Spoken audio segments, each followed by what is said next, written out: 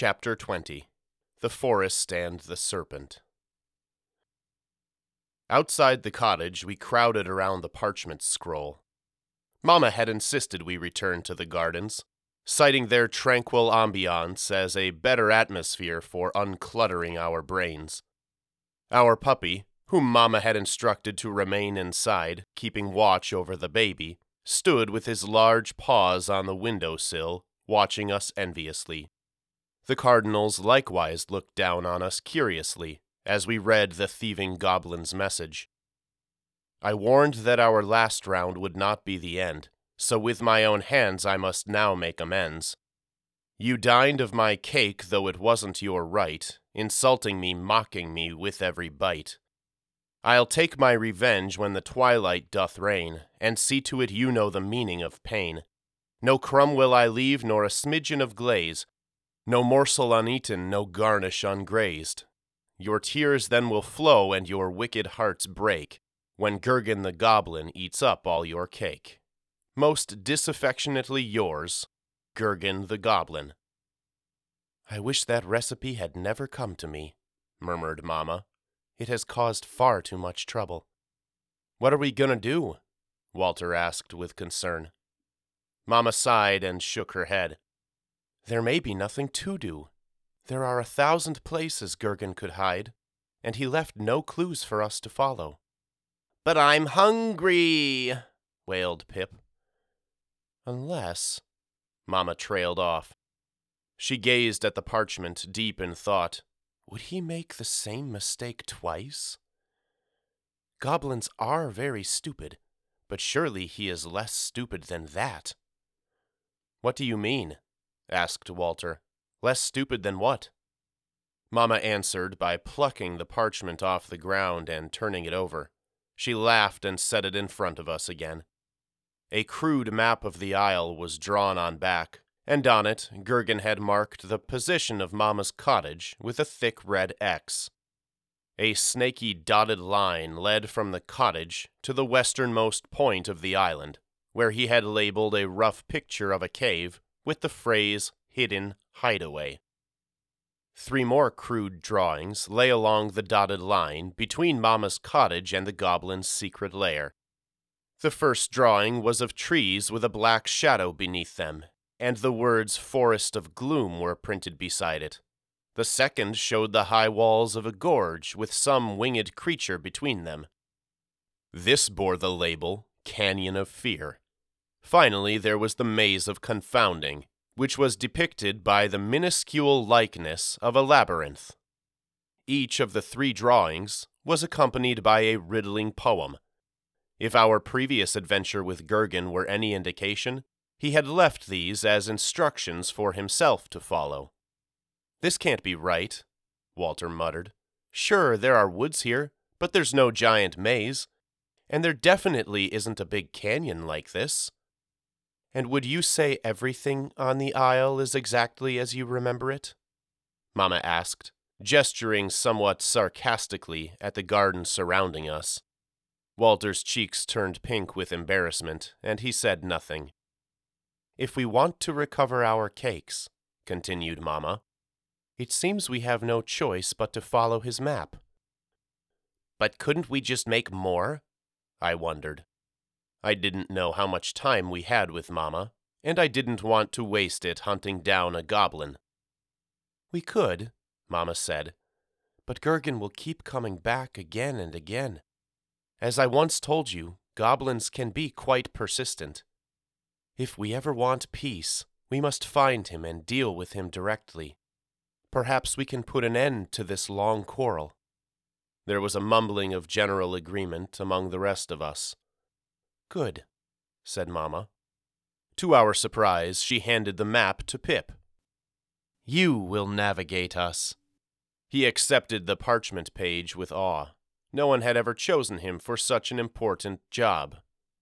Walter hated when Mama conferred special duties upon someone less skilled than himself. Better not get us lost, Pip Squeak, he muttered, using a derisive nickname loathed by my baby brother. I trust him, said Mama, before Pip could retaliate. Even if he does, he has the rest of us to set him right again. Aren't you going to get the baby? I asked, glancing back at the cottage. Mama shook her head. No, the baby needs to sleep.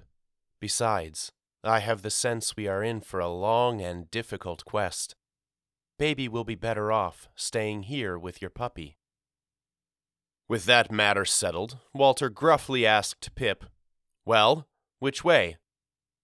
Pointing confidently at one of the stone arches and the pathway beyond it, Pip exclaimed, This way!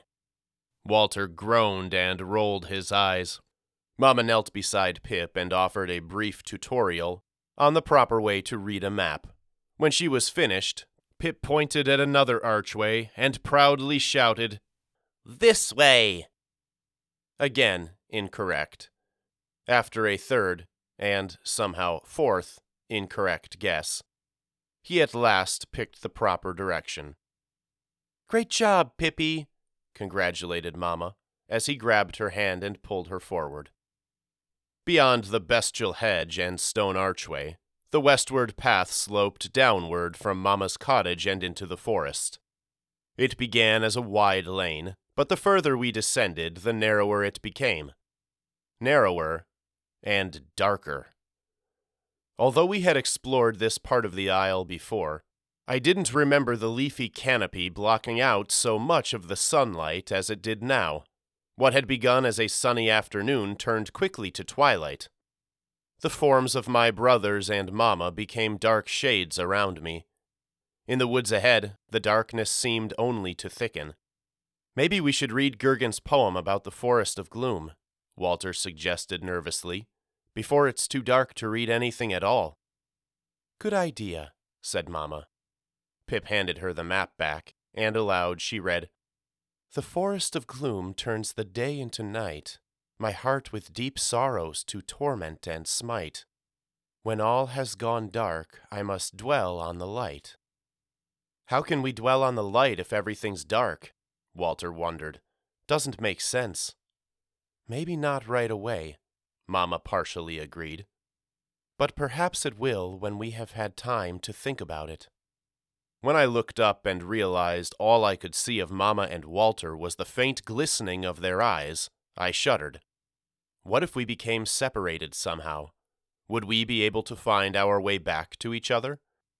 What if, less than an hour after finding her, I lost Mama all over again? In answer to that final unspoken question, a voice answered me from the now complete darkness. It may seem like a great loss to you, but it wouldn't be any great loss to me. I froze.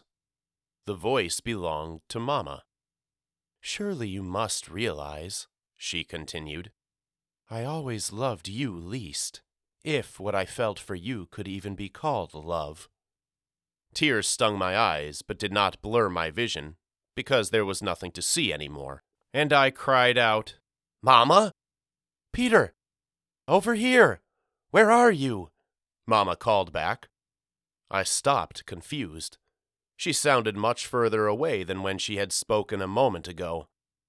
I tried to press forward through the darkness, but a damp heaviness had settled on my shoulders, and my steps were clumsy and lurching.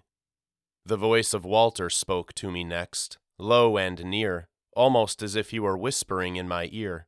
He said, Go get lost. It'll be much better without you around. I'll have Hattie all to myself. Yet another new voice, speaking derisively into my other ear, said, The only reason I spend time with a stupid baby boy like you is because Mother makes me. Hattie? But how had she come here? I hadn't seen her since the day Mama got sick. Peter! Mama's distant voice cried again. And yet, simultaneously, the very same voice spoke beside me. Be nice to him. You know he'll cry about it if you don't. He's always been the crybaby of the family. From somewhere in the blackness, I heard angry shouting, Walter's voice again, but far off like one of the two Mamas. And ahead of me there was a snuffling sound. A monster? No, it was a voice I recognized. But why? I bumped into something, and a small voice cried out in alarm. "Pip, is that you?" I asked uncertainly. "Peter, what's happening?" stuttered my little brother. "Why do you wish I was never born?" "I never said that," I replied indignantly. "Did too. I heard you." "It's okay, Peter," spoke Daddy's voice, loud and clear. "Like everyone else, he doesn't care much for you either. You aren't strong or brave like Walter. You're the brother he doesn't need." The darkness around me was suddenly teeming with voices. Mama and Walter and Hattie, my friends at school, Abigail and Pastor Wainwright and Miss Carrington. Everyone in my life had apparently shown up here in the Forest of Gloom to celebrate their mutual dislike of Peter Luther. Even as those phantoms continued to jeer, new ones emerged. I heard the hollow hacking of Mama in the throes of her sickness, and Walter's strangled cry when he realized she had died. I smelled the ginger we had stolen from the Schraders and the musty earth at Mama's gravesite. All around me my senses were under assault, and the weight they laid upon my heart dragged me down, down, down. I found then that I didn't care if I ever left the Forest of Gloom. There was no one who loved me anyway. I was a burden on everyone, and they would be better off without me. Beside Pip's crying mass, I sat and covered my ears with my hands. It was no use. The mocking, hateful voices only grew louder, and when I screamed at them to shut up and leave me alone, they only laughed and insulted me with renewed spite. Then I felt a hand on my shoulder, and a muffled voice cried out above the din, "Peter! Pip! We found you!" It was Mama. "I think I know what the poem means," she shouted. "Dwell on the light. You have to focus only on happy things. Then the light will return." But I couldn't, nor could Walter, whom Mama had brought with her. While I cried, he screamed with rage into the darkness. Our sorrows were too loud, the trauma of the last days too deeply imprinted. Any happy thoughts were a million miles away, lost in a light we would never see again. "Mama, can you see?" asked Pip. He spoke clearly, and I realized he was no longer sobbing. "No," she moaned. "Even I cannot see in this darkness." Two very surprising words came then from Pip's mouth. "I can." "You can?" cried Mama. "Yes. You told me to think about happy things, and everything's bright now. And I think I smell hot dogs. This way." "Grab my hand and show me, Pip," said Mama. "Walter, Peter, you grab hands too." Walter continued to shout wrathfully, as if he hadn't heard any of their conversation. After a moment's fumbling in the darkness, I located Walter's wrist and locked my fingers around it. Mama grasped my other hand. "Take us away from here, Pippy," she begged. "My happy boy." Our four-linked human chain began moving together through the gloom. At first I thought her idea had failed. The darkness remained as opaque as ever, and the voices as loud. But when I looked back, I saw the glint of Walter's eyes behind me. Light, however faint, was returning to the forest. The pitch became a murk and the murk a twilight. Meanwhile, the voices faded with each step. As the light returned, their power over us dwindled, then died altogether. Nobody spoke as we followed the sunny forest path. What we had gone through was no trick of imaginative fun designed by Mama. Or perhaps it was, I realized by the look on her face, but one that had spun so out of control, even she hadn't been able to tame it. Walter broke the silence when he asked, "What was that?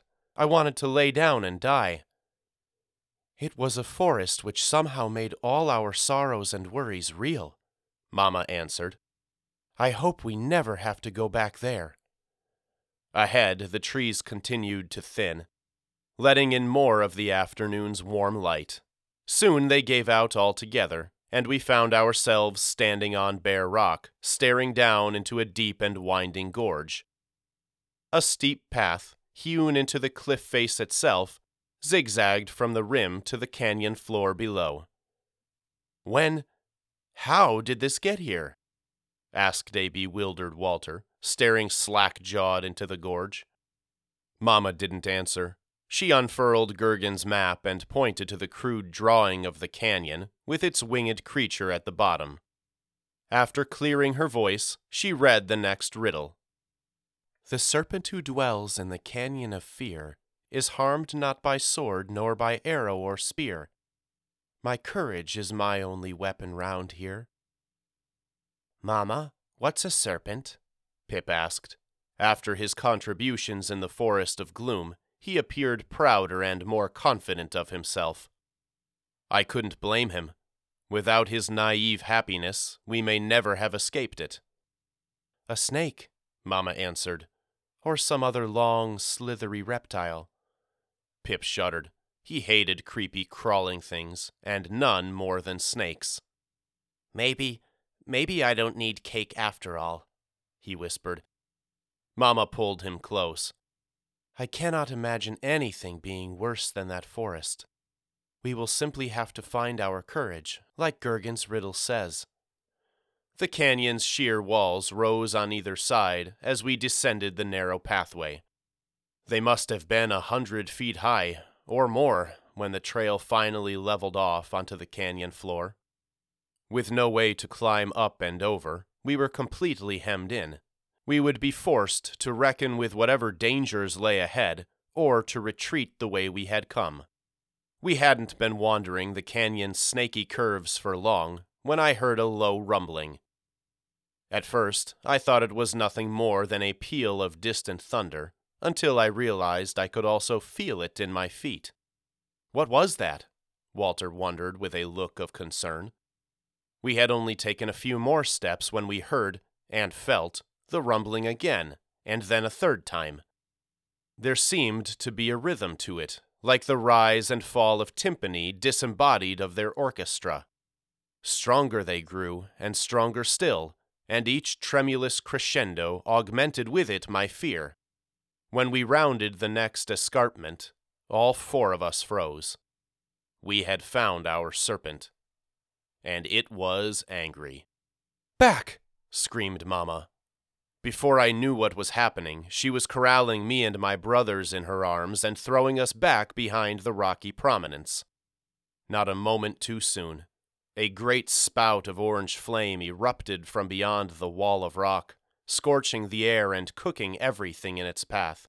When the fiery jet finally sputtered out, wisps of smoke curled upward from the blackened dust and stones where our feet had stood mere seconds earlier. Walter voiced what I was too frightened to say.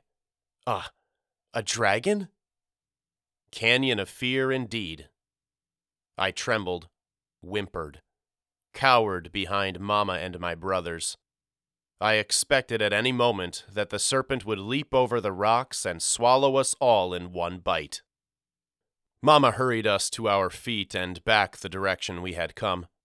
When she felt we had put a safe distance between ourselves and the serpent, she stopped and studied us gravely. Is anybody hurt? She asked. We all shook our heads. Rattled, yes, but not hurt. Oh, thank heavens, she said with a deep sigh of relief. Now, about this dragon. But Walter's mind was already sharpening after our close call. He interrupted Mama, saying, It's chained up. I didn't get to look very long, but I did see a big chain around its front leg. I don't think it can get us here. I saw that too, Mama corroborated. We were lucky to escape in time. A second later, and you would have been dinner. I swallowed hard, imagining a full-bellied dragon picking its teeth with one of my bones. Perhaps a return trip through the Forest of Gloom wouldn't be so bad after all. How do we get past it? Walter wondered, staring at his toes and deep in thought. All I have is my pocket knife. Mama shook her head. Even a sword would do us no good. Remember what the riddle said? Normal weapons cannot harm it. But how can courage be a weapon? I asked, finally overcoming enough of my shock to speak. Wouldn't a dragon eat a brave person all the same? Walter looked at me sharply. My words had caused some light of revelation to flicker in his eyes. Maybe not, he said. Remember what Mama always says about Grandma? Yeah, I replied, but I'm not allowed to repeat that word. Last time I did. Not that, interrupted Walter, rolling his eyes. The other thing, that she's like a barking dog, and if you show her your teeth, she'll back down. So what, you're gonna show the dragon your teeth? I asked skeptically. Pretty sure his are bigger. Not literally, dummy, said Walter. He was losing his patience with me. I'll just stand up to it, show it I'm not afraid, that it can't bully me, like Mama does to Grandma. Maybe that's what the riddle means. If we show it our courage, we'll be able to walk right past. I think you might be right, Wowie, said Mama proudly.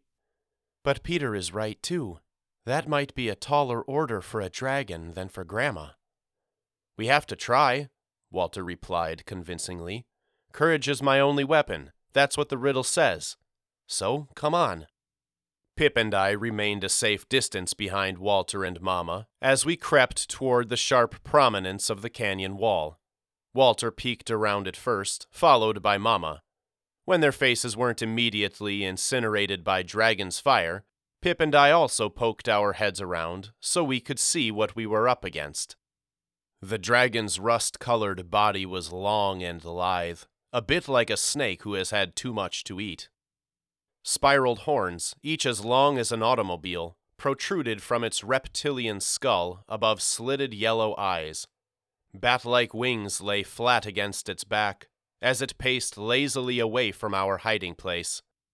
Just as Walter had claimed, a thick shackle constricted its right foreleg. From this, it dragged a heavy chain, secured at the other end around an elephant-sized boulder. I almost feel bad for it, Mama whispered, once we had retreated again behind the rocky escarpment. Stuck there, all alone? Mama's sentiment was touching, but I felt worse for us. Now that I'd had a good look at the serpent, I was more scared than before. How could I possibly show it any bravery? Everybody ready? Walter asked. I wasn't. Beside me, Pip's quaking body told me he wasn't ready either, but we said nothing. Come on, then, ordered Walter. As one, the four of us stepped out into the open, each of us wearing the bravest face we could muster. The moment the dragon noticed us, it flailed madly and charged. Intent to murder was evident in its terrible eyes.